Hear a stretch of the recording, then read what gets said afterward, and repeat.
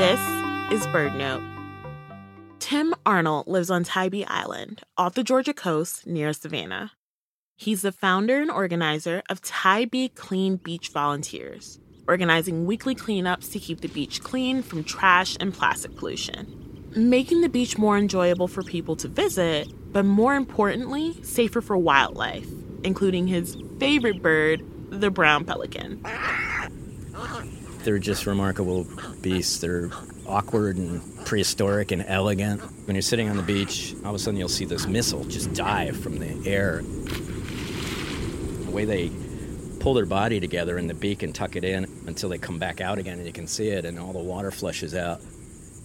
When I see them dive like that, I do worry that they're coming up with some microplastic and it just sits in their belly and fills them up until they stop eating as much and literally starve to death.